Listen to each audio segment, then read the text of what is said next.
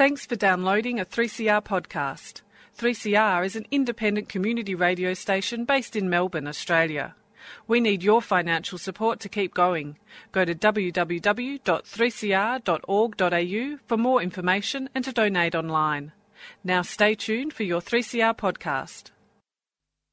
And a very warm welcome back to Solidarity Breakfast. A left response to the major developments in capitalism. What they trade in is not wheat. They trade in famine. A little dose of revolutionary optimism. I think it's really important to sort of express solidarity globally. It really is a deal by corporations, for corporations. The union forever defending our rights. Down with the black leg. If you think the ABC's left wing, don't listen to this program. Solidarity Breakfast, 7:30 to 9am Saturdays, 3CR 8:55 AM, streaming and 3CR digital, podcast or audio on demand. And of course, the website solidaritybreakfast.org.au. Solidarity forever. And good morning, everybody. This is Annie. And Kim. And we've got a pretty action-packed show today. We've got an interview with Debbie Brenner later on about the big march in the city. She's from the Campaign Against Racism and Fascism, and there's going to be a big rally today at 10 o'clock at Parliament. Yep, on the steps.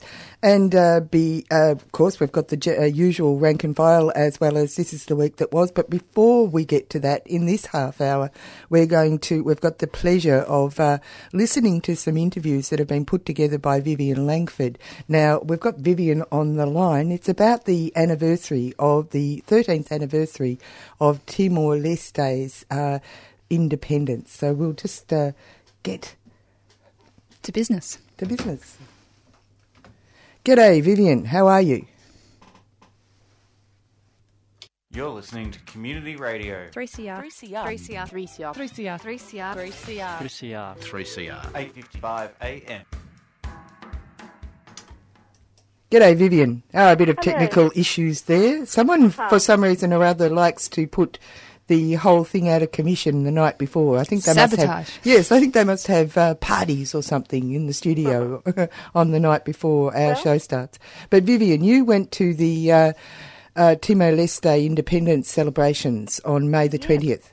Yeah, it was up at Maliana, and that's right on the border with Indonesia, so there was a lot of army presence. It was rather daunting, but very happy occasion, and people were there, people from the kind of hill villages, dressed in sort of indigenous costumes, feathers in their hair, and men with huge pectorals sort of standing around. They were kind of like an army of people, and they'd been part of the guerrillas.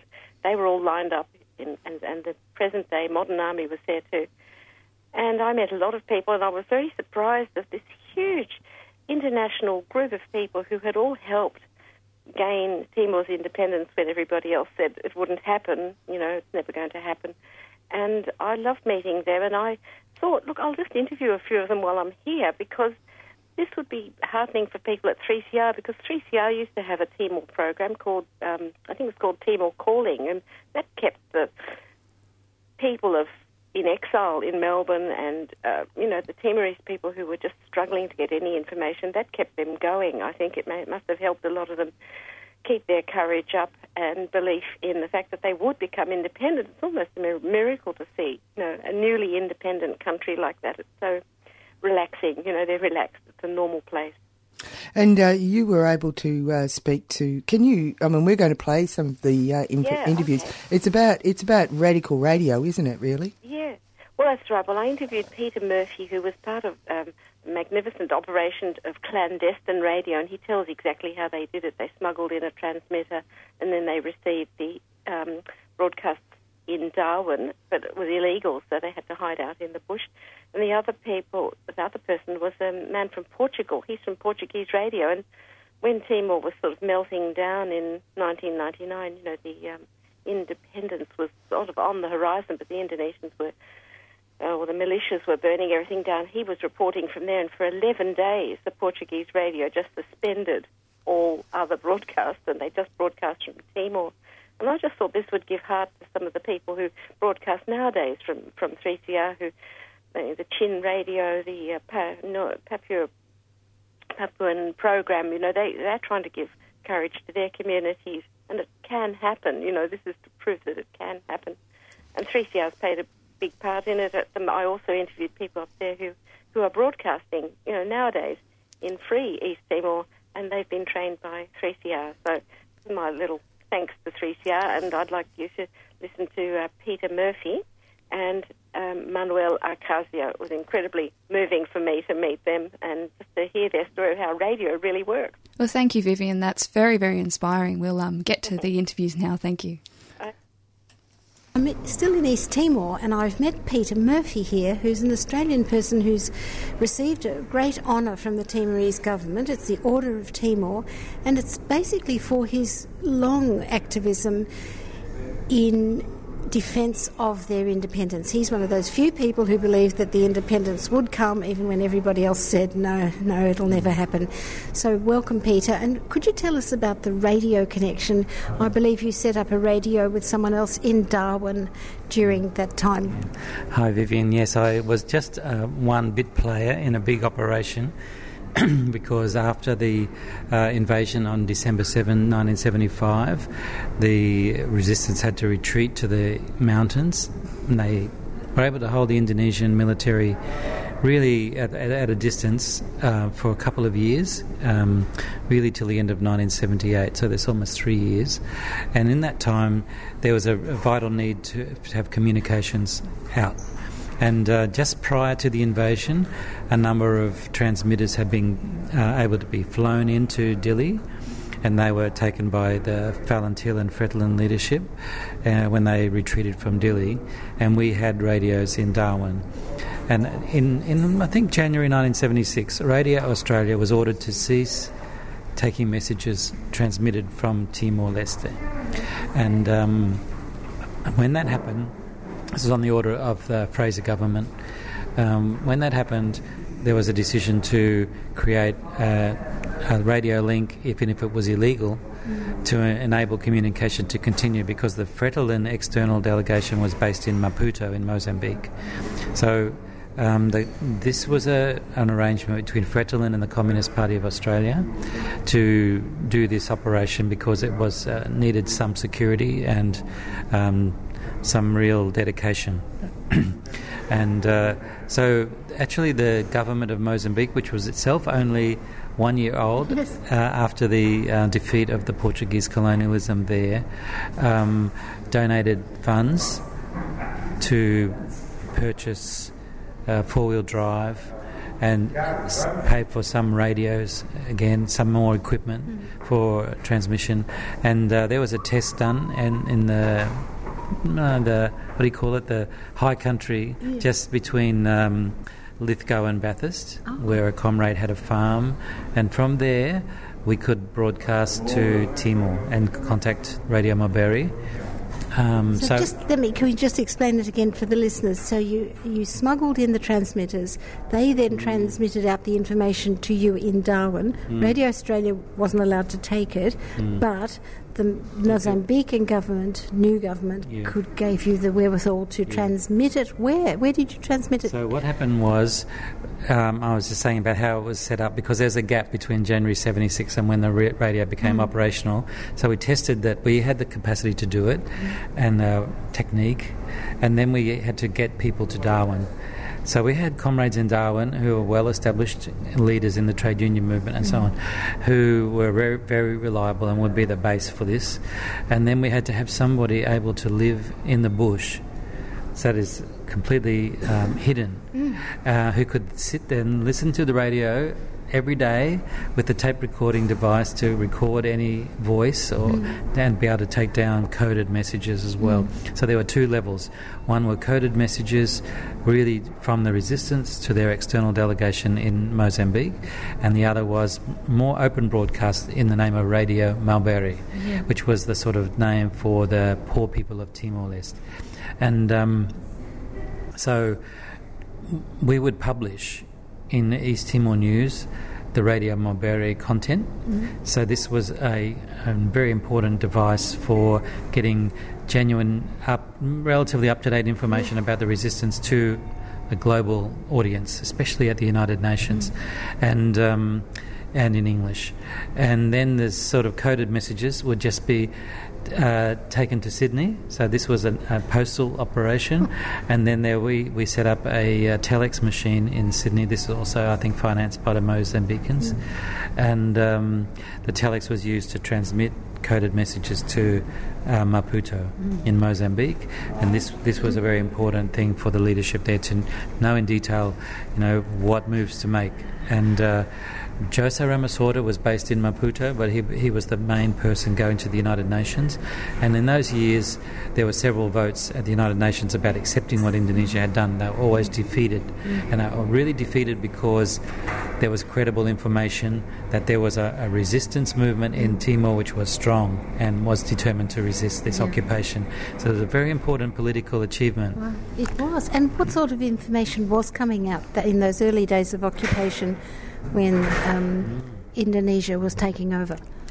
Well, they were really mostly military reports. So the Indonesian military had a very big battle on their hands, and in a way, for those 3 years especially, the Falantil maintained a sort of a line, more like a conventional war. So the Indonesian military could not penetrate very far from the coast, and if they tried, they would be ambushed and there would be these battles, and these would be reported to us and then transmitted to the world. So this was very dramatic news because there were very high casualties among the Indonesian soldiers. Not that we should celebrate anything like that, but really it was a very tough struggle. Then there were other developments, political developments within the government of Timor-Leste about how to manage the struggle, and then there was also the fact that by, say, early 78, the Indonesian military had realised they couldn't handle the situation, so they called in the American and British advisors. They got special aircraft, like slow-flying bombing aircraft, given to them by the British, or sold to them by the British and the Americans, and they launched a different kind of war. And so 78 was a different year where there was a lot of casualties among civilian Timorese. Then there was a lot of starvation. Towards the end of 1978, the leadership decided that most of the people in the liberated, still free area should surrender and go down to Dili, to Baucau, to these coastal towns. And there was a lot of people died in that time from starvation. So there was a calculation that maybe 250,000 people died of starvation. And of course there were high casualties in the battles as well because of the different weapons used. But all of that information we could get out. But unfortunately, really close to the end, maybe in October 1978, the radio was captured by Indonesian troops. But they didn't they masked it. So the same person kept broadcasting, but you could tell that something was wrong. So there was different methods used to try to clarify really what's happening. But unfortunately, that radio capture in Timor enabled the Indonesian military to trick the leadership of Falantil, and right on the last day of 1978, so December 31, there was an ambush on the commander. Nicolau Lobato was killed and several other leaders, and there was a major breakdown then of the resistance. So, and also we had no reliable information coming out of Timor-Leste. So after that, there was a lot of discussion in the external delegation about what to do, and it took a couple of years actually, but again in Australia we were able to design a ghetto blaster that was really a transmitter and smuggle it into Dili in a more conventional way, and it was able to reach the mountains in the Manatuto district, and again information started to come by radio, but it was much more sporadic than what had happened before because the whole resistance movement broke down into small guerrilla bands that was very difficult for the Indonesian military to find, and the level of military conflict was reduced. But even so, politically speaking, the Indonesians couldn't really conquer the people. The military couldn't really conquer them. So in 1983, so this is maybe 5 years later, there was a truce and a negotiation. This is by this time Xanana Gusmao was the leader of the resistance, and the the Indonesian military wouldn't really agree to an independent East Timor, and so the truce broke down. So they couldn't really break the will of the people to demand their independence. And we were able to get information about that out as well. So it was much harder without the really reliable radio link, but we were able to help in that regard. It's so valuable, listeners. I hope you're tuning into this radio program to hear. We're talking to Peter Murphy, who's just today, on the Day of Independence in East Timor, received an award, among other people, journalists from Portugal and many different activists who struggled to maintain faith in the right of the East Timorese to be independent. And as he mentioned, Niccolo Lobato, who was killed, there's a huge statue of him as you come in from the airport, like massive. And today we heard a speech from the president of East Timor, Taun Matan Ruak, and I believe he was, as a young man, very young in this resistance fight in the mountains. And I've just watched TV here in the hotel, and it's a lovely. He was all visiting those warriors, those veterans, those people in the villages and these little, really high mountain places, really hard to get to even today. The roads don't really get there, I don't think. And he was clasping them in his arms. Some people were weeping, and it wasn't translated what they were saying, but he was obviously a very fatherly sort of president. And they've got this shared tragedy, as Peter mentioned, the deaths in the living memory. So, Peter, what happened then? I'm interested in this story in terms of international activism. This network of people all over the world. I was surprised to know so many people had been involved. For listeners who are involved in different struggles nowadays, for liberations of different sort, what do you think kept people together, or what are your reflections on that, having been a big part of it? Well, Timor, was... The Timorese people were very briefly supported by China, but when the 1978 happened, there was a different alignment between China and the US, and that support disappeared, and the Soviet Union didn't support their struggle because they would rather be a friend of Indonesia than support the rights of these small people. But people like us in Australia, and there are various people all around the world, knew the right thing was the rights of the people. So in a way, it was no problem to me to just say government policy was completely wrong, and people all around the world who've got a reasonable moral compass can just make that judgment themselves. And we were able to have networks that were sufficiently good to coordinate some things, quite well. But as I said before to you, especially after 78, the flow of information was very sporadic, and it was very hard to maintain a continuity of action. But all the same, the organisation stayed in place. So when, say, the Pope visited in the late 80s, and there was an eruption of protest in his presence about the Indonesian occupation, the whole world could see it because that was on global television. And then in 1991, in November, there was the Santa Cruz massacre, which happened with US media there, and the footage was able to come out.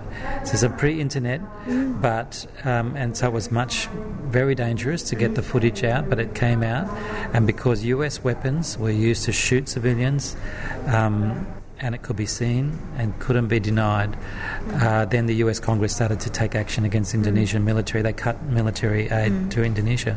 So the pressure started to really mount on the Indonesian regime, and people all around the world could see this, and so all of our organisations actually were enlivened by that. And it was a very big tragedy, but the intensification after that was really a whole step up. And it makes me think how important the media is, that the media is there and the media is sympathetic and has the context, understands the background. I think of Alan Nairn, Robert Dom, and who's the one who... Max Stahl, that's right, who they mentioned him today in the speech. Apparently he's not well, but they thanked him for his work. So could you talk a bit about those people, those individuals, because we think of this mass movement being the necessity for most things, but often it's just really brave people. It is the key. The mass movement is the key, but I think that what I was emphasising before was the information that's reliable and credible. Yes. Yeah. And, of course, media people, that's their job to do that. Often they fail, but in this case, it was Amy Goodman and that Alan Nan. Yeah. They were there. They made sure they were there. Yeah. And they were there because a Portuguese delegation was meant to arrive. So this was, the result of another major effort in Europe to get the Portuguese government and get the European Union itself to take more seriously the abuses going on in Timor-Leste. So a lot of things came together which you couldn't predict, but those journalists were very brave and they stood their ground against incredible threats. They could have been killed themselves and they didn't flinch. So this is what we need. Yes. I must say also at the ceremony today there was one relative of the Balibo Five, one of the other journalists who was there back in the invasion time. Well, thank you, Peter. I could talk to you for hours about this, but thank you very much for your talking to us on this day of great honour for you. Thanks very much. And we've been listening to a fabulous interview done by Vivian Langford from 3CR's Beyond Zero program. Beyond Zero is on Mondays at 5 and repeated Friday 8:30. Now, that program is actually about environment, and Vivian has gone to the celebrations of Timor-Leste's independence on May the 20th this year, and has done interviews with people who were intimately involved in the struggle for independence in East Timor through Radical Radio. And she's just been speaking to Peter Murphy, and now we're going to move on to her piece with Manuel Acacio. I'm reporting from Maliana in East Timor, and I've met a person here called Manuel Acacio. Manuel Acacio. He's a journalist from the radio in Portugal, and he has received an award. He's standing in front of me with a huge medallion given by the Timorese government to people who were great activists in the time of occupation under Indonesia, and I'm just interested to know his story. What did radio contribute to the getting the information out about what was happening in Timor? Radio can make the difference, and my radio helped in Portugal to make the difference. My radio, which is called TSF Radio Jornal, it's a news radio, Portuguese private news radio. We were founded in 1998, and since that first day we decided to give to speak about East Timor. We were only journalists, we just made journalism, but we spoke about East Timor. Because even in Portugal in 1988, Timor was surrounded by a wall of silence. There was a great Portuguese poet, Sofia de Melo Brainer Anderson, who wrote and said, Timor, which is surrounded by a wall of silence, more big and thicker than the Berlin Wall that so many people talk. And being journalist, doing journalism, speaking about East Timor, telling our listeners what was happening here, what was the fight, that the resistance was still fighting, that these people want to be heard, has made the difference. We did our part to break that wall of silence.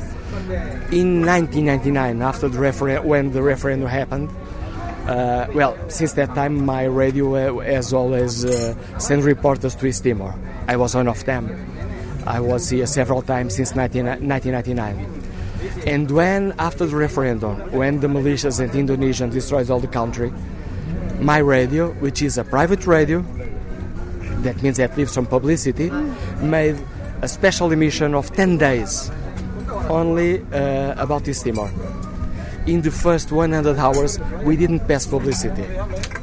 And for the 10 days long, we only spoke about East Timor, from what was happening, with my reports from Delhi or from Jakarta when we were pushed away, talking to Taur at the mountains, talking to the people, the priests, the people who were dying, who were suffering, and we give them voice.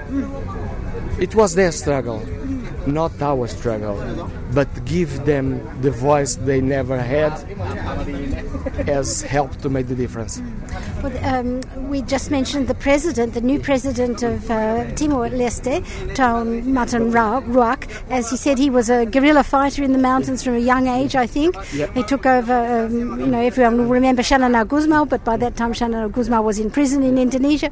And in Australia we heard all about that a bit, but not in our mainstream radio. More the secondary, the sort of left-wing press maybe would be telling this story. But now you are here today, 2015, and you see he's now the president who was a guerrilla fighter who you interviewed. Tell us what that makes you feel.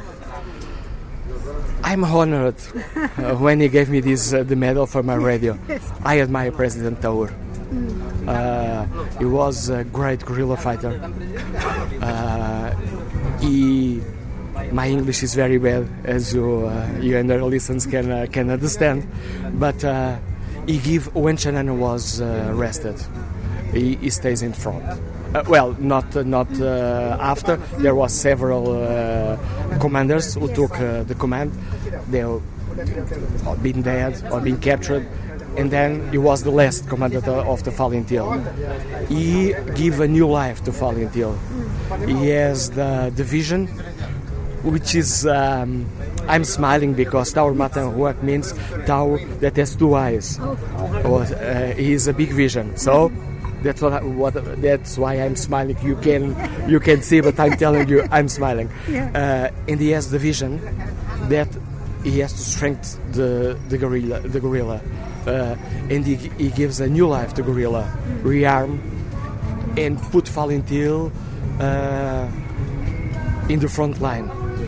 And he made a wonderful job. Then he told his men to fight when there was needed to fight, and he told his men, we are not going to fight in the referendum. We are not going to do what Indonesians want us to do.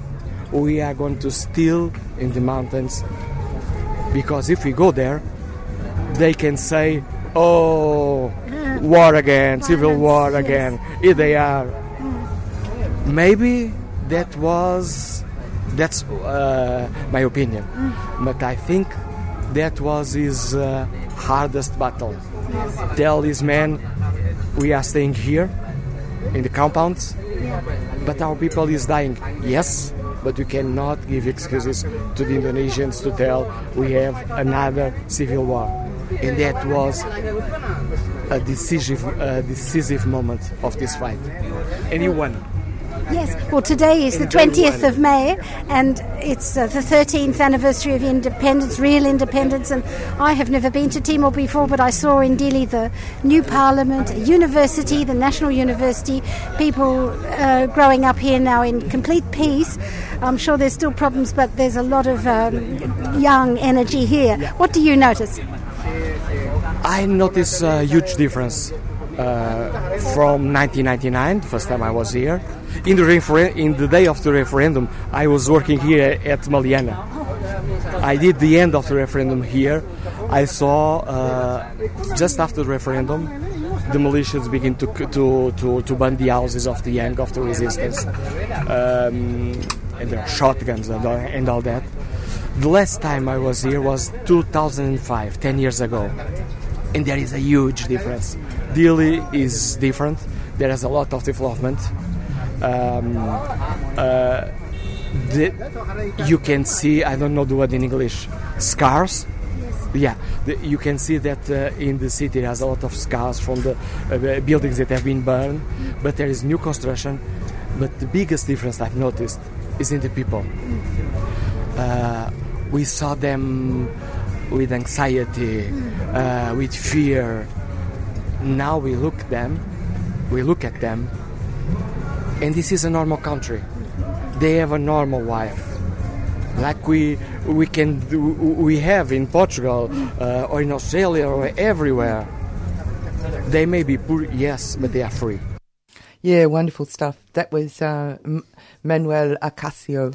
What an incredible interview. Yeah, that was from Vivian Langford from Beyond Zero 3CR program that is on 5 o'clock Monday. She's a wonderful reporter. She does great work on environment, but this time she shared her skill by giving us a little look into what must have been fantastic time in free Timor-Leste, May the 20th, independence celebrations. We're now going to move on straight on to Rank and File Radio. You're on 3CR with Annie and Kim.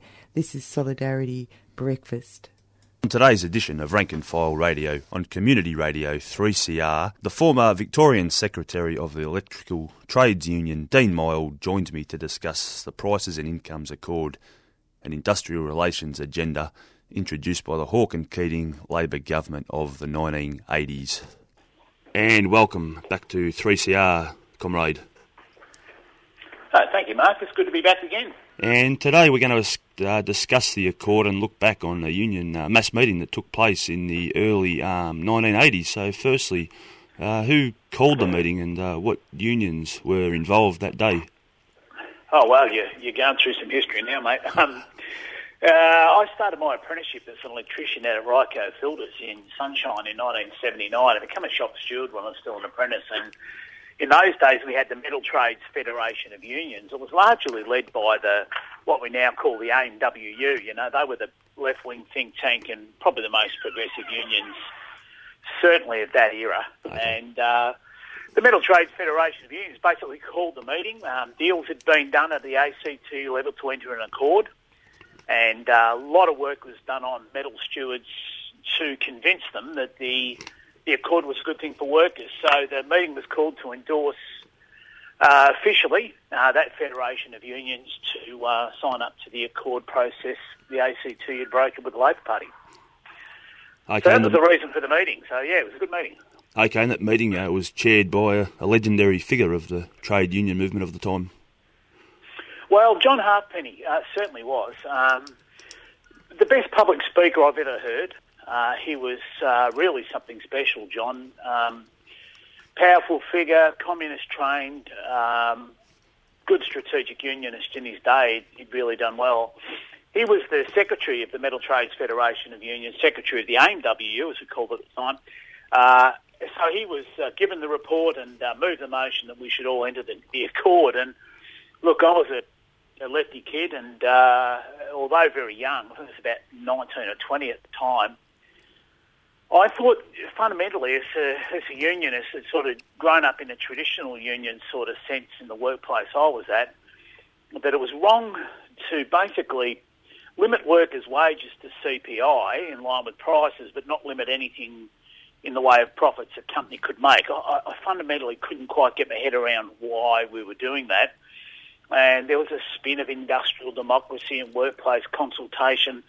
I never thought the employers would be genuine about it, to be honest. So I was opposed to it as a young kid, but I certainly didn't have the numbers, Marcus. So I remember at the old Trades Hall Council chambers there, it was probably had about 300 or 400 pretty hardcore Metal Trades Federation of Union stewards in there. Yep.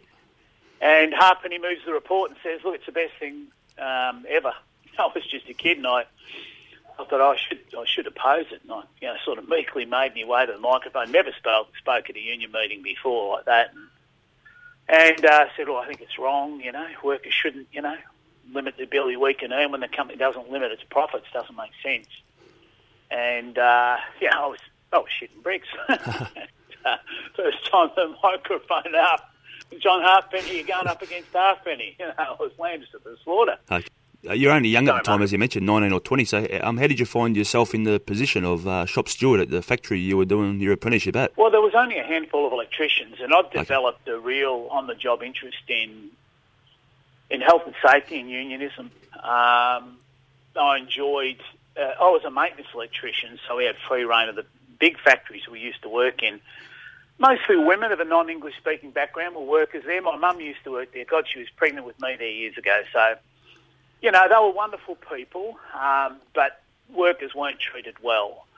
And, I learned that I could do something about that if I become an active unionist, and I loved that. So that was my union involvement. But, it was a sort of real grassroots way of learning about unionism. But at the meeting, it was funny. There was this red-headed young fellow, a bit older than me, at the meeting, and he got on the microphone. He was a bit more confident than I was. Said, "Oh, it's a crock of shit. We don't like the Accord.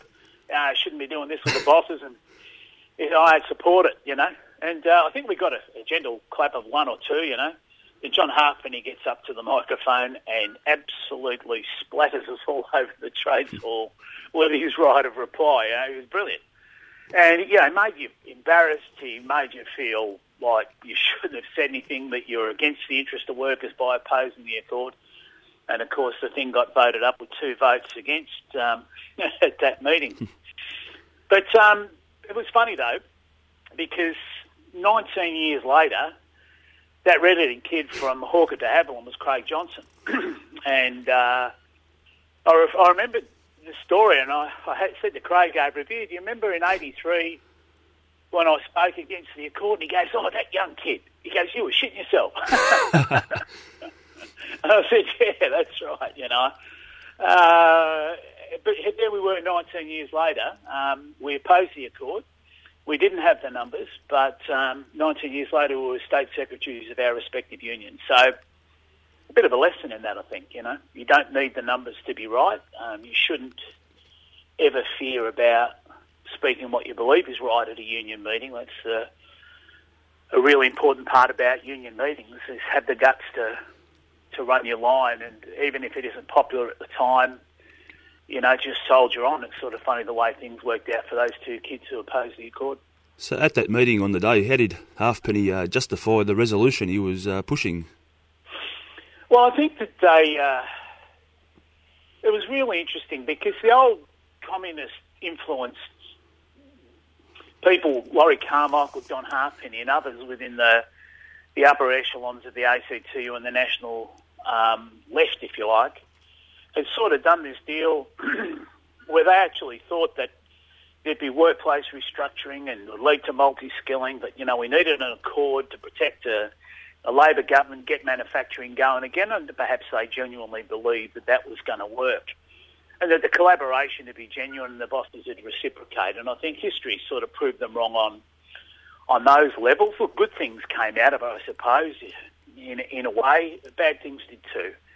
So I think we were right to oppose the Accord. I think it put the union movement to sleep. It stopped us bargaining in our workplaces. Wages become centralised, unions become lazy.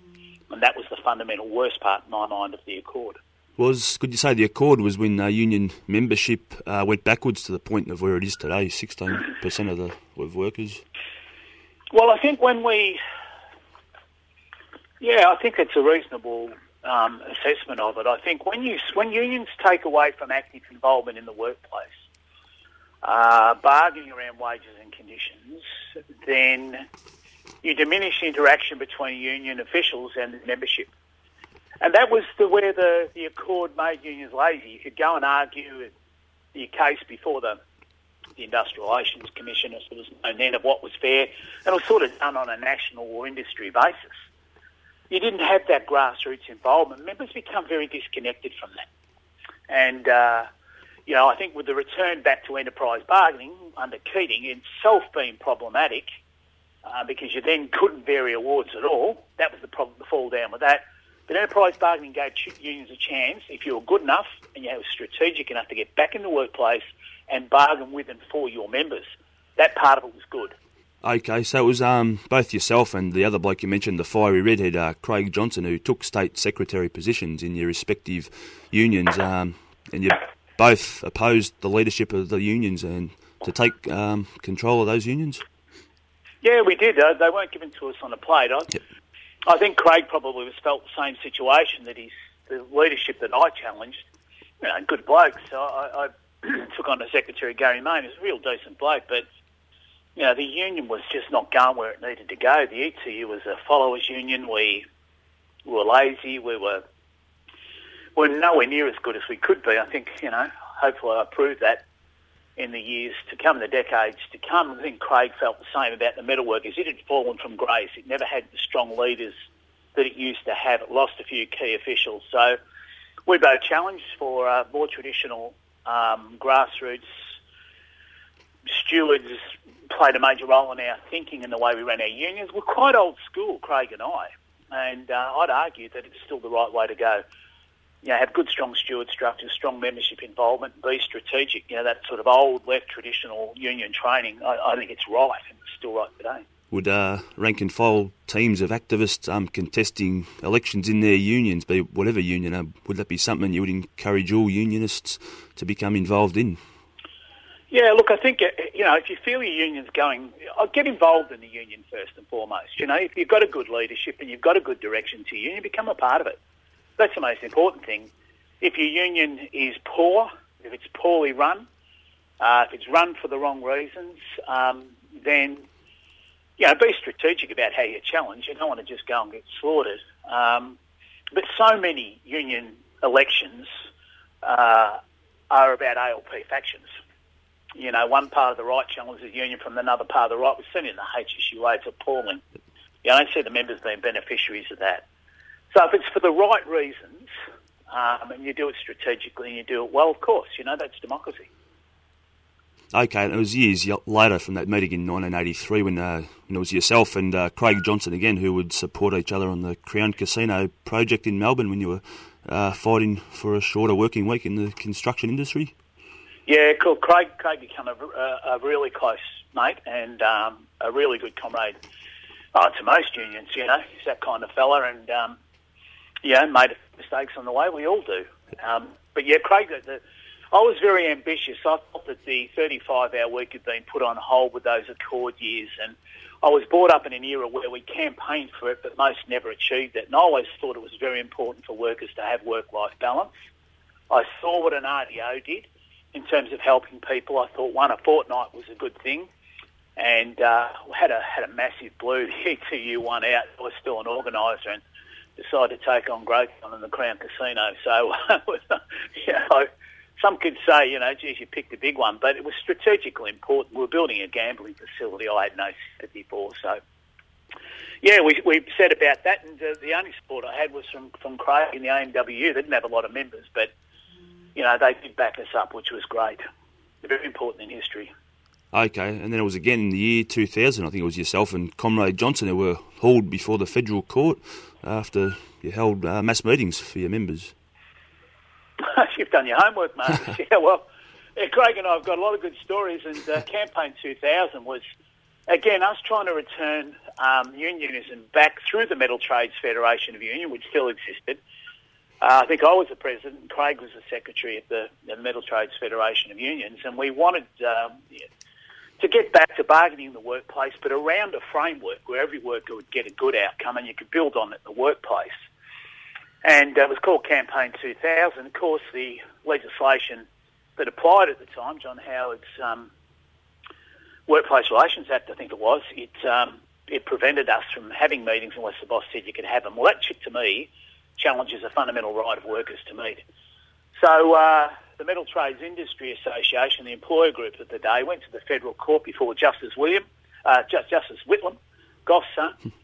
He didn't have any choice. He gave an order in favour of the employers that the meetings were not to go ahead. And, you know, Marcus, that creates a real dilemma for a union official. If you absolutely accept that you don't have the right to meet with workers, then you kind of, you take it's like oxygen to unions. And look at Abbott now and the application of the ABCC in the construction industry. You're not allowed to meet. Take away that right for unions to talk to workers and to meet with workers. And we were faced with that. We had court orders, and, you know, Craig and I said, well, listen, you know, what are we going to do here? You know, if we take it on, we're going to be in contempt of court. And look, at the end of the day, we were, unquestionably. And, of course, we went to trial and were found guilty of contempt, and both of us faced jail sentences. And it was pretty, you know, you don't like the thought of going to jail, but we had to make that call. And we did, and Justice Merkel found us guilty, of course, and we challenged bad law. Okay. that law still exists, and I think he was a bit smart. He fined us $20,000 rather than jail us. I think our barrister's advice was you do 3 to 6. Oh, okay. And sitting there awaiting sentencing, with my family, a young family, at the time wasn't a lot of fun. But either you're true to your convictions or you're not. Craig and I were. And interestingly, Marcus, we had Caesar Mellum from the AWU, who was also charged. I'll never forget in the meeting with our barristers prior to going to the court, awaiting to be sentenced and expecting to do time. I was prepared to go to jail that day, and the family was, and that was our thoughts. And our barrister said, "Listen, fellas, just apologise unreservedly to the court, and you might get off with a fine." And I look at Craig, and I said, "I can't do that." Craig's words were a little more part of mine. And poor old Caesar, he was a bit of a mess at the time. And what made things worse was when we went into the court, the judge says, "Before I sentence you, you got anything to say, And Caesar Mellum stood up and apologised unreservedly to the court. God bless him. And I thought, 6 months is going to end up 12 here. We're going to look like bastards. So, and our barrister says, "No, nothing from Mr. Mile or Mr. Johnson." And the place was packed, and one of the wags from my union, who I won't name, was flicking the light switch on and off, and the lights blinking in the court. And oh God, I'm thinking I'm going to get 2 years here. Please stop doing that. It was a bit of history, but sort of again a reminder, Marcus, that we have to challenge bad laws, and any law that doesn't allow the worker the right to withdraw their labour, the fundamental right to meet is never going to be acceptable. Here's a death cult. Nothing but a death cult. Islamist death cult. The Islamist death cult. Have a look at Islam in Australia. Death cult. All these mosques being built. This all is the halal a funds. Death cult. To use this all term the money is to they dignify make. A death cult. These are the two enemies we're fighting. The communist left and Islam. Because the two are hand in hand. You mean Abbott and Reclaim Australia's anti-Muslim racism go hand in hand? Yeah, and do you know that Reclaim Australia and the United Patriots Front are organising an anti-Muslim rally on Saturday the 18th of July at Parliament House, Melbourne. That's why the Campaign Against Racism and Fascism is organising a counter-rally. We're meeting at Parliament House at 10 o'clock, so we can get there first, take the steps first, and show them that their anti-Muslim hate speech is not welcome in Melbourne or anywhere around Australia. Not now, not ever. If you want updates on the campaign, text subscribe to 0422 726 843 to join the updates list. The Campaign Against Racism and Fascism is a 3CR supporter. Now listen. The annual Green Left Weekly comedy debate is back again for 2015. Two crack teams will debate the proposition that Tony Abbott is the root of all evil. Featuring Kirsty Mack, Ali MC, the Minister for Un-Australian Affairs, Maureen Smith, Evan Thompson and Simon Crick. It's a titanic struggle for global comic debating supremacy. Refereed by me, Rod Quantock. I remembered. Friday, 24th of July at the Brunswick Town Hall, dinner and bar from 6:30, comedy at 8 p.m. For bookings, phone 96398622. I'll read that again, but backwards, 22689369. Supporting the radical news source, Green Left Weekly. It's the best comedy debate in the world. See you there. Yes, see you there, or be square. Always good to have a dose of Rod Quantock. It's good that he's out in the hustings again, and that he will actually be there as the MC this year. Fabulous. Fabulous, yes. I went off and saw his supposed last show down at the Athenaeum. Supposed? Well, because he's been turning up all over the place. I went to Castlemaine and realised that there was a poster for him there. So I thought, no, he's got a lease of new life. Thank goodness for that. That's great. You're on Solidarity Breakfast with Annie and Kim, and you heard an announcement for the anti-fascist counter-rally this morning. It's starting at 10 on the steps of Parliament House, and in a while we're going to be talking to one of the organisers, Debbie Brenner. But, well, you've got an announcement as well. I do. There's a PIPSI public meeting, and PIPSI, for people who don't know, is the public interest before corporate interest, and it's a meeting happening 1:30 to 3:30 Sunday the 26th of July at the JICA Community Centre in the Small Hall, and that's the corner of Plant and Union Street, Northcote, which is apparently just opposite Westgarth Station. Do you want to say that again? Yes, it's a lot of information. So it's the PIPSI public meeting, 1:30 to 3:30, Sunday, the 26th of July, at the JICA Community Centre, and it's the corner of Plant and Union Street, Northcote, and it's just opposite Westgarth Station, and everyone's welcome. Well, of course they are, because we all know that it's all in our best interest to put people before corporations. Exactly. Yes, this is the week that was. Kevin will endorse that. A weak solidarity, Brecky team listener, when, as we know, last week the naive Greek people defied their caring business class and the International Monetary Profits Fund and the World Profits Bank and the Euro Profits Central Bank and said no, showing how simple they are.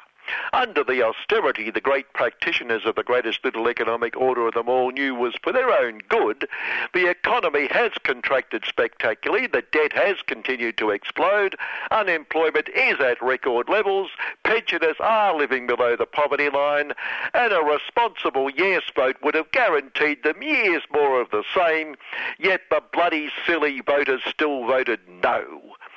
Have no idea what's good for them. Myopia-opolis.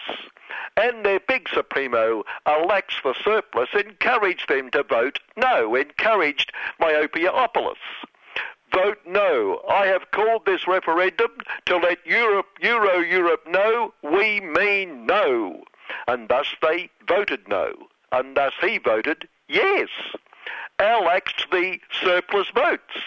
And thus the relieved International Monetary Profits Fund's Christine Lagarde, the wealthy side, now we can have the meaningful dialogue. And thus German Chancellor Angela Merkel praised Alex for realising that, okay, a little bit of austerity, like reducing the below-the-poverty line pension to even more below the poverty line, no hope of economic growth or reducing the debt thanks to the wonders of neoliberal genius, higher unemployment, a few minor problems.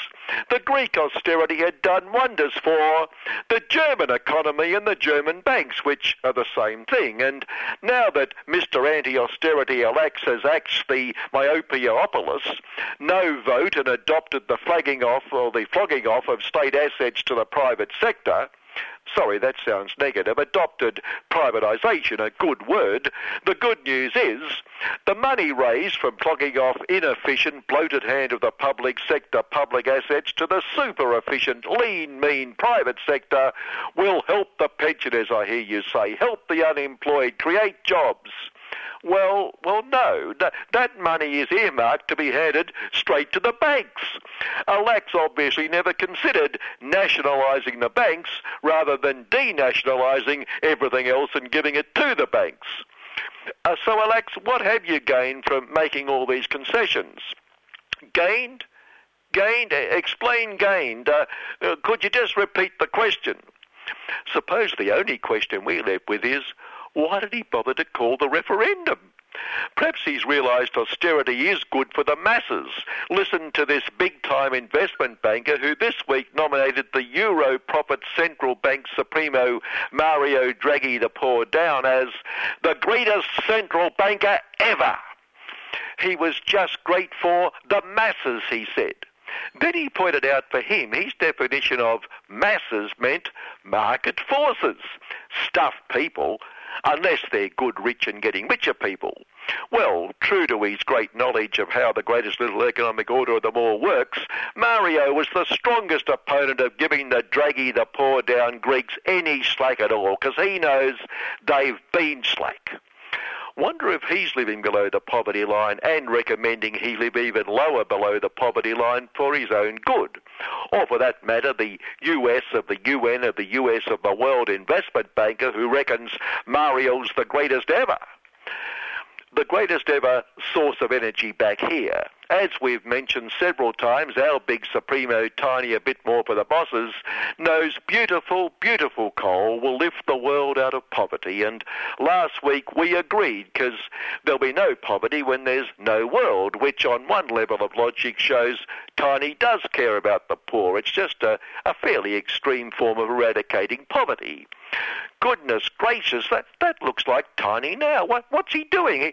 He's on this big draft horse like he's jousting, brandishing this huge lance with lots of, let's count, 26 true blue Aussie flags limping proudly. Good heavens, he's charging at that windmill. He's knocked it over. What's going on? It's ugly.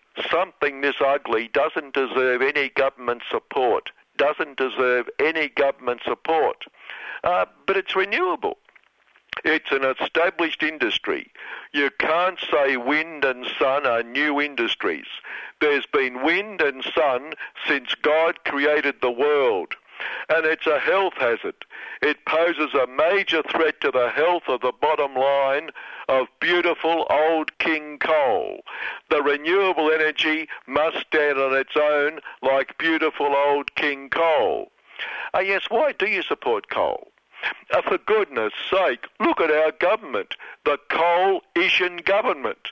The socialists and the long-haired greenies won't let us destroy the fossil-destroying, ugly, unhealthy, renewable investment lot, wasting limited public resources, so we have to ensure it invests where it can do good for the world's poor, like coal CO2 capture and storage, burying your fossil head in the sand, burying your fossil head in the sand. So we dig up coal so we can bury coal. Look, we have so much beautiful lifting the world out of poverty coal in True Blue Aussie. We have declared it is obviously de facto renewable energy. Obviously de facto renewable energy. The socialists and the long-haired greenies are preventing the world's poor being lifted out of poverty. Sorry, I've got to move on. There's all those windmills, all those ugly, ugly, unhealthy windmills. Come on, Pancho, Sancho, whatever your name is, hand me my lance. And so Tiny and his lackey Sancho hunt the windmills right off to do their bit for the environment. On which, as State Big Supremo Hoo called for an increase in renewables, the state-caring business class party Shadow Fossil said it was important to achieve a balance between non-renewables and renewables in energy sources, such as coal and renewables, so 25% renewables. Coal, and renewables, so roughly 11 to 12%. Coal. Oh, we can't wait. He'll sort it out. Hoo will be enjoying the excitement and deep, meaningful debates at the Socialist Party's National Conference next week, and in preparation, its disputes tribunal threw out a complaint by former Maritime Union official Kevin Bracken against the former Minister for Fossils, Martin Cliche, on the grounds there must be room for debate and different views in the Socialist Party.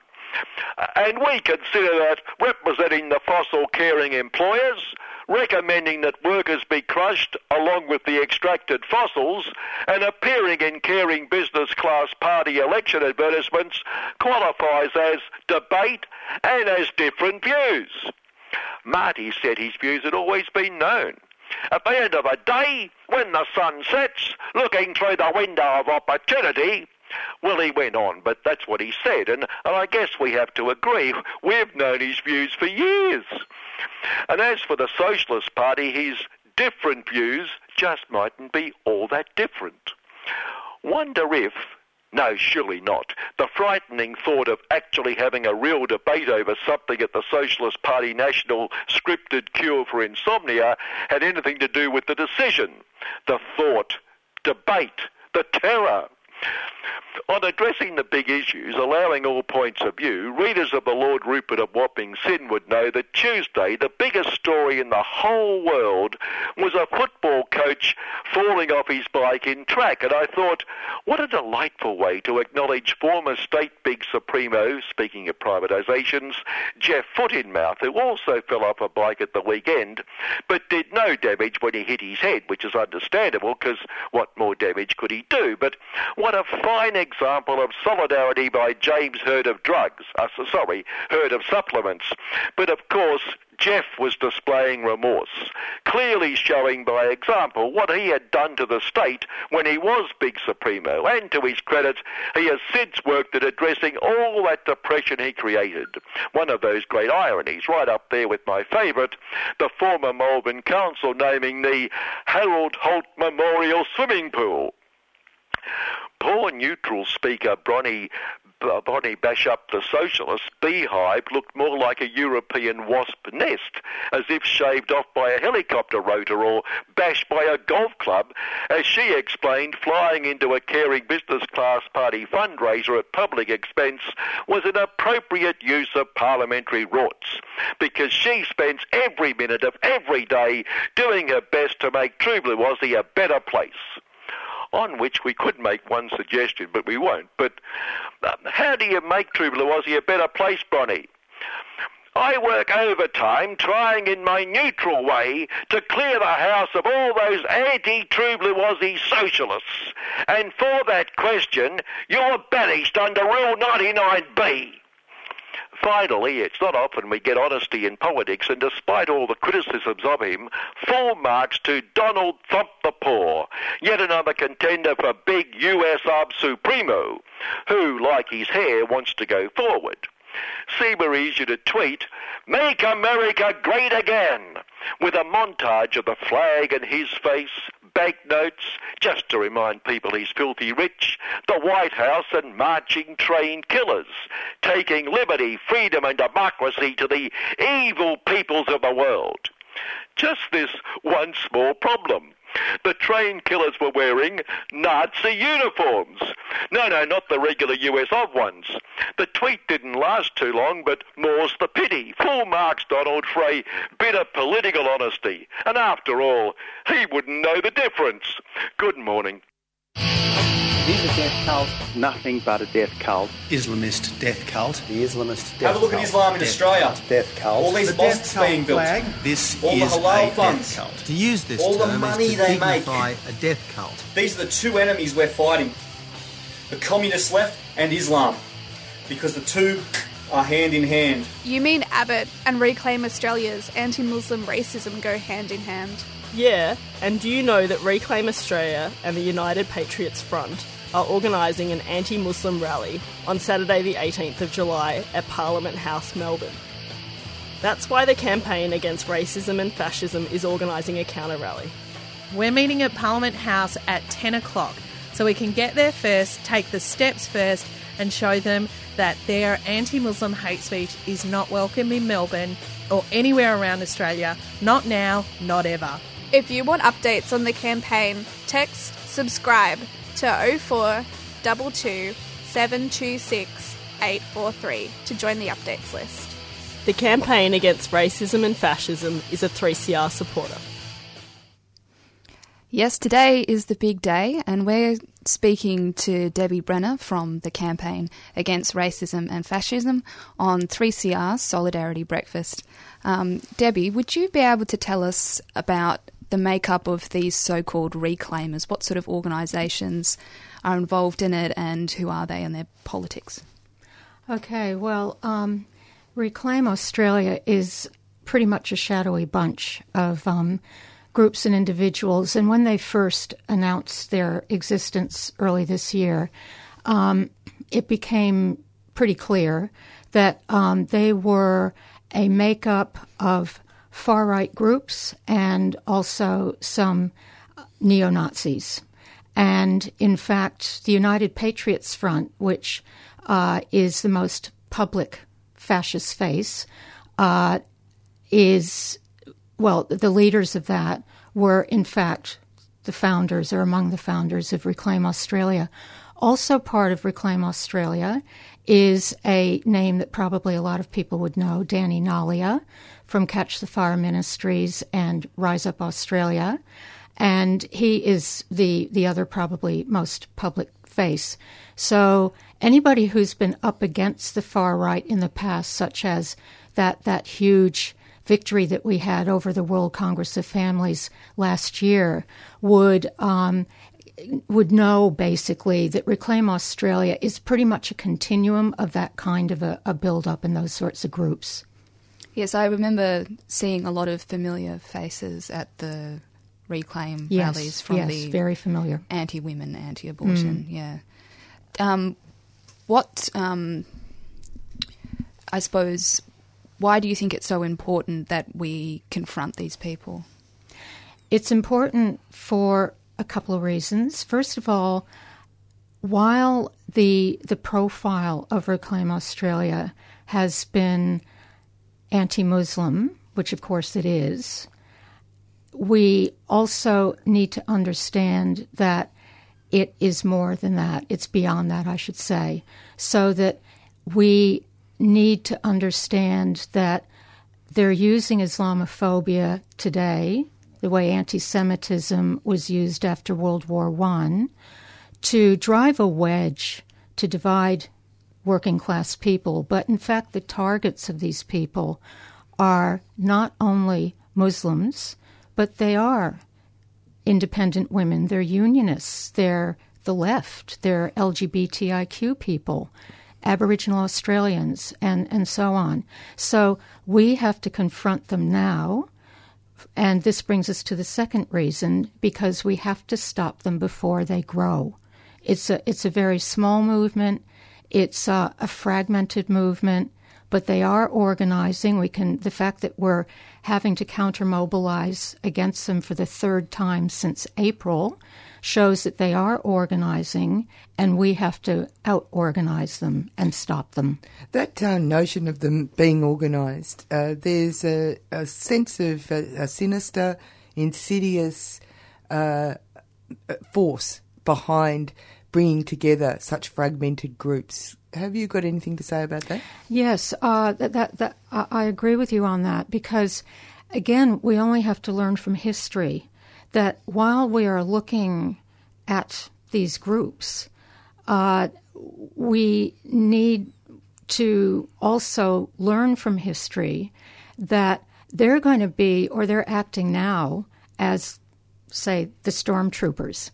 And the fact that they're mobilizing, and it's not only here, of course, we need to see that global picture. I mean, the far right and the fascist movement has been building up in Europe and also in the United States and so on.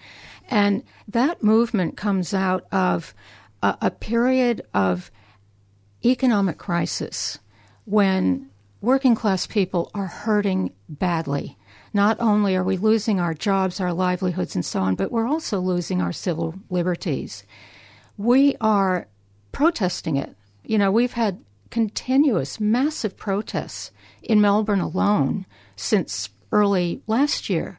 And so when we put together the hardship that the economic crisis is playing, and the fact that the capitalists turn their problems into ours because we have to always pay for it.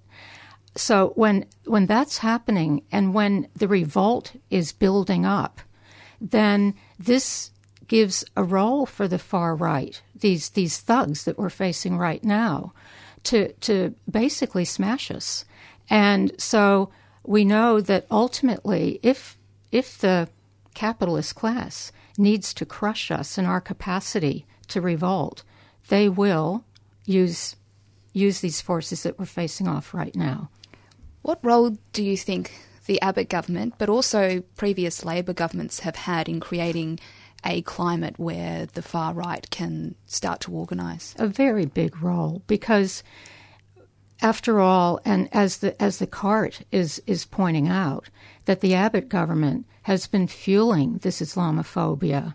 But of course, it's not just the Abbott government. We can look back to, say, 9/11 of 2001, when the so-called war on terror that Bush launched, and Australia got straight behind. And this escalation of fear. Escalation of fear.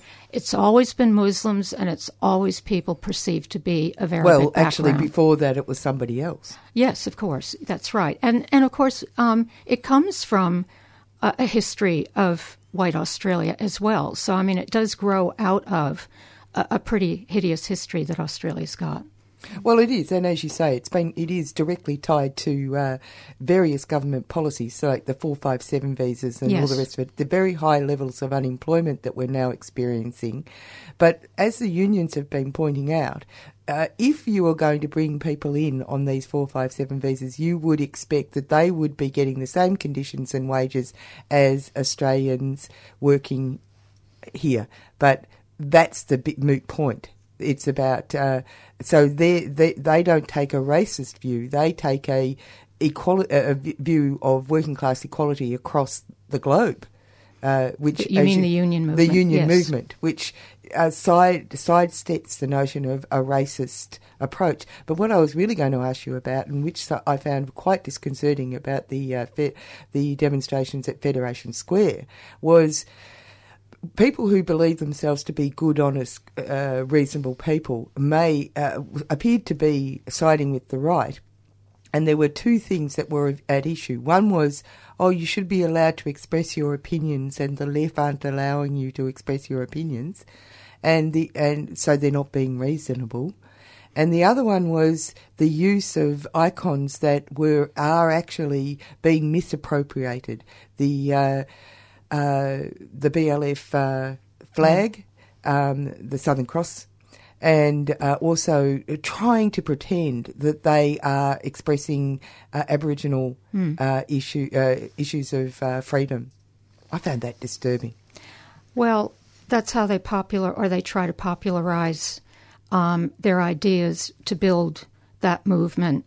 And what they are doing is that they are playing on the genuine fears of people, but the people who they are hoping to attract and would attract are those who are prepared to accept scapegoats and to see a group of people or several groups of people in society as being the reason for their misery and their insecurity, rather than the fact that a capitalist economy is the reason for their insecurity and their misery. And so they dredge up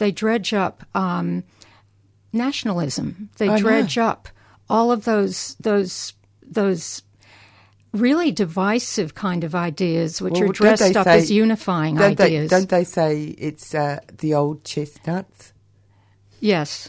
Yeah. But as you said, as unifying ideas. I'm sorry, I didn't mean to interrupt. No, well, basically that's all. So they do try to create a sense of unifying people around their very divisive ideas, if that makes, well, that's how it works. And so it all ends in tears. Yes, and how is it shaping up for the left? Because so far the left has put up a more than adequate response. So I was wondering how it's shaping up for this rally.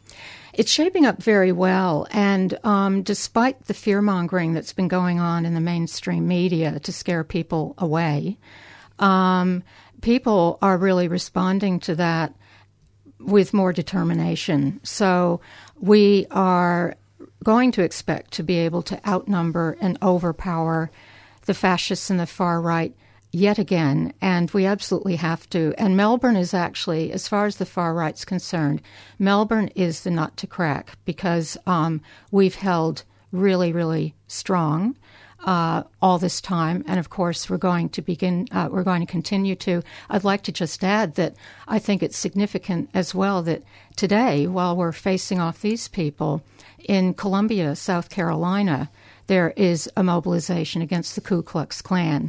And so, I think it's important for us to keep in mind that we're part of a global picture here, and we should feel a part of that, take heart in that. Yeah, so do come down to the rally 10 o'clock at Parliament, because there's a slogan, "You always lose in Melbourne," and, we've got our pride, so make sure you get down there. Yeah, and you're on 3CR with Kim and Annie and Debbie Brenner, talking about the anti-fascist counter-rally that's going to be on at 10 a.m. down at Parliament Steps, Victorian Parliament Steps. We will all be there. If you forget why we need to go down there and that Australia needs to face up to its racist past, I found a piece by Gary Foley. He was at the Cornell West talks earlier this year, and he did an introduction to Cornell West, but what he says is so fantastic. I think it will enliven you to get off your seat and go down to Parliament Steps today at 10. Greetings, folks. I'd like to pay my respects to the traditional owners of the land we're on tonight. I'd like to pay my respects to all the Koris here tonight. And I'd like to pay my respects to all the old people who are here tonight. Congratulations on living this long, folks. My brother, Cornell West, has got a doctorate as a philosopher. I got a doctorate as a historian. That's why I always take the opportunity to inform people a little bit about history they don't know. And whenever I look at a big crowd of Australians, I know that there's a lot that you don't know about your own history. Not my history, not our history, your history. Our history in that sense. The event tonight is an interesting one for me as a historian because I'm very conscious, and I've written a lot about the connections between the African American struggle in America, the anti-imperialist, anti-colonialist struggles generally, and the links, the important historical links that have occurred over a long period of time in Australia. The earliest significant, historically, politically significant link was in 1907, not long after Australia became Australia. Australia became Australia in 1901 at Federation. The primary purpose of Federation, I put it to you, was to create a whites-only space. Australia began life as a white supremacist nation. The first act of the first Parliament of Australia was the White Australia policy, introduced in 1901, and it was still going strong 70 years later when I turned 21. It wasn't until Gough Whitlam got rid of it. But in that Australia in the first part of the 20th century, where white supremacist ideas ruled supreme, one of the great things that happened in 1907 was that the most hated black man on the planet visited Sydney. That man was the legendary Jack Johnson, the first black heavyweight boxing champion of the world. He was hated throughout America, he was hated in Australia, he was hated through most of Northern Europe for the simple reason that as a black man who couldn't be beaten, he disrupted many people's notions of white supremacy. And so it was when he came to Australia in 1907 and then again in 1908, where he fought a man called Tommy Burns, flogged him, which is why footage of that fight was banned in America for about 35 years afterwards. But in doing so, he inspired a couple of Aboriginal men who met him in 1907, who met him again in 1908, and through Jack Johnson continued their association with African, West Indian, African American sailors and wharf workers on the Sydney waterfront, and became exposed to the ideas of Marcus Garvey. And one of the things that most of all Australians don't know is that the first modern Aboriginal political organisation, which was set up in 1924 in northern New South Wales, the Australian Aborigines Progressive Association, had been inspired by the ideas of the father of international black nationalism, Marcus Garvey. See, most Australians like to cling to notions that Aboriginal people should be perceived as the hapless victims in the history of Australia.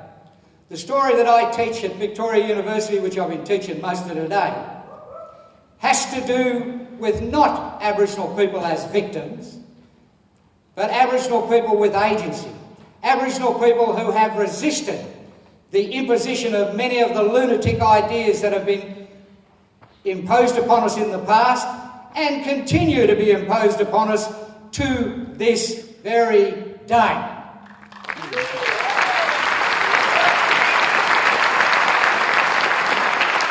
So the first modern Aboriginal political organisation was inspired by the father of international black nationalism, Marcus Garvey.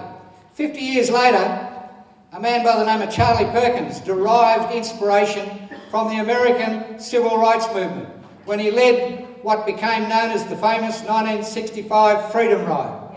It was that Freedom Ride that passed through my town when I was 15 years old that first planted the seed in my mind that it was possible to stand up against the bigots, to stand up against the racists, to resist. And not long after, 2 years later, when I first arrived in Sydney, a man by the name of Paul Coe in Sydney handed me a book. That book was the autobiography of Malcolm X. That book changed my life. Two events happened to me when I was 17 years old. The first was I got a good kicking from a bunch of corrupt thugs who were members of the New South Wales Police Force. These days I thank the New South Wales Constabulary every time I go to Sydney, because had they not have given me that kicking, I may not have developed the fire in my belly that was as a result of that. 2 weeks later, Paul Coe gave me a copy of the autobiography of Malcolm X. Not long after, a group emerged in Redfern which was variously known as the Black Power Group or the Black Caucus or whatever. But the important thing about that group was that we were looking at what was going on in other parts of the world, trying to derive inspiration and knowledge about ways in which we could counter the colonial horse shit that we were being subjected to in Redfern. From those ideas emerged the beginnings of what became known as the self-determination movement. There are some right-wing conservative Aboriginal leaders these days. I won't mention any names. You know who they are. Who would deride the self-determination movement. Some people say that it failed. Well, I put it to you that how can something fail if the ideas of the self-determination movement were never actually put into practice? You know, the self-determination movement never failed. The basic ideas that underpin the self-determination movement, the basic right of all human beings to determine their own destiny, are still as valid today as what they were 40 years ago when we first espoused it in Redfern.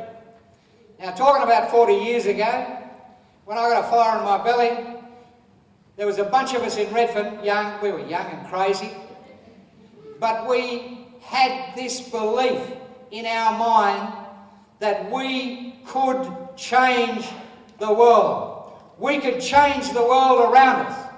And folks, despite all of the propaganda that you've been fed, I can tell you right now that we did change our world. Yeah. The only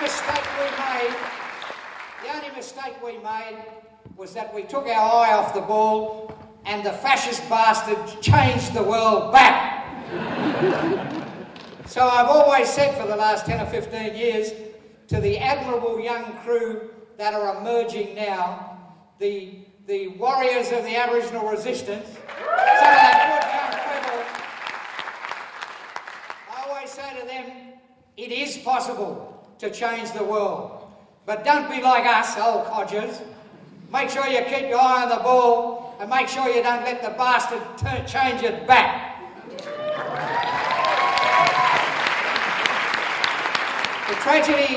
The tragedy of 40 years ago is that when I looked around when I was 17 years old in Redfern, and I saw the sort of injustice, I saw all of these things that I believed needed to be and ought to be changed. And when I got the Fire and Rebellion, when with a lot of really good people, most of whom are no longer with us, we set up the Aboriginal Embassy. We made the world aware of what was going on in Australia, and we brought an end to the era of assimilation in February 1972. If you don't know that, you need to learn a lot more about Australian history. But when we did that, at that time, we thought the situation was extremely grim for Aboriginal people. 10 years later, Aboriginal people were dying in greater numbers in the prison system in Australia than in South Africa, where black people were in a majority. And as a result of those deaths, a royal commission was set up, 25 years ago or more. $50 million went into the pockets of the legal profession in Australia, courtesy of that Royal Commission. That Royal Commission came up with 300 recommendations that were designed. The Royal Commission found that so many Aboriginal people were dying in prison then because, for the simple reason, there were so many Aboriginal people in prison. 30 years ago, Aboriginal people were among the most imprisoned people on the planet. Where are we at today? There are considerably more Aboriginal people in jail today than there were 30 years ago at the time of the Royal Commission. You know, how can that be? Australians like to delude themselves into thinking that this is a progressive, non-racist country. If you believe that nonsense, but, you know, as recently as a week or so ago, when Adam Goodes decided to do something on a footy field, the response was just extraordinary. And if anyone believes that Australia is not a fundamentally racist society, then go and listen to the talkback that was going on Australian radio stations after the so-called Adam Goodes incident. You know? The denialism within Australian society needs to be addressed. Now, every person in this room knows as well as I do that within your own, and I'm addressing probably my brothers and sisters, the Anglo-Australians, and because you're here tonight, that means that you're good Anglo-Australians. The good Anglo-Australians here tonight know as well as I do that within your own families, or if not within your own family, within your close personal friends, group of personal friends, there are incorrigible racists. That's how close they are. There are so many that every one of you knows somebody like that. I put it to you, the challenge to you is to go and find yourself a racist. They're not difficult to find. Plenty of them about. Go and find a racist, and the challenge for you is to try and logically, rationally debate that racist person and try and change their attitudes and opinions. And once you've tried to do that, you will realise, like we already know, just how difficult a task that is. Just how big a problem we have in Australia and how difficult it's going to be in the long term. Now, if Aboriginal people are in jail at greater rates than they were 30 years ago at the time of the Royal Commission, what does that say about Australia? And this is another thing we have in common with that that nation over to the east of us, the United States of America. The United States of America's got a big problem with racism as well. And the indicators are pretty much the same as what they are here. Look at the rates in which black and brown people in America are not only being jailed, or how they're filling up the jails. Look at the numbers who are being constantly, to this day, murdered by police in America. You know? So, we have a problem in Australia.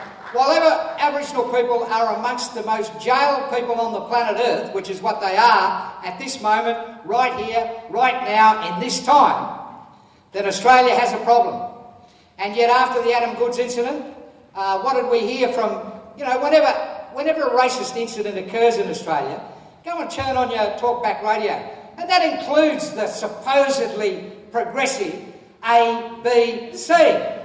And listen to the nonsense that is spake by people on these radio stations. The first thing you always hear, somebody says, oh, maybe Australia's a racist country. Everybody from the Prime Minister down, doesn't matter what political party's in power, whoever the Prime Minister, oh no, Australia's not a racist society, oh no, Australia's not racist, definitely not, oh that's ridiculous. Come on folks, there's a lot of people living in this country now who, like us, are not white. They know, everybody in this audience, everybody in this country who isn't an Anglo-Australian knows as well as I do the extent of the racist problem that we have in this country. Now, I'm taking this opportunity tonight to grab Cornell's space for a moment to put it to you that as progressive Australians, which is why you're here, we need to do a hell of a lot more to address that deeply embedded problem of racism that exists in this country. Ever since 1901, when Australia became Australia, in order to keep non-white people out, we have had a deep problem here. So Aboriginal people have been fighting against this all of our lives. Most of my friends died young, trying to combat that evil disease that exists in our society, tried to assert our rights to basic self-determination.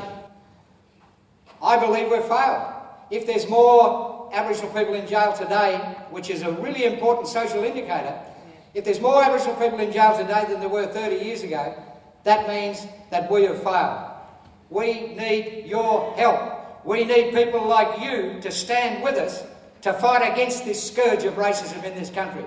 We need people like you to challenge the likes of our current Prime Minister, our previous Prime Ministers, all governments in Australia. Don't be fooled into thinking that, we get rid of Tony Abbott, everything will be sweet. Folks, rule number one, all politicians are bastards. All politicians are lying bastards. And folks, it don't matter who you vote for, a politician gets in.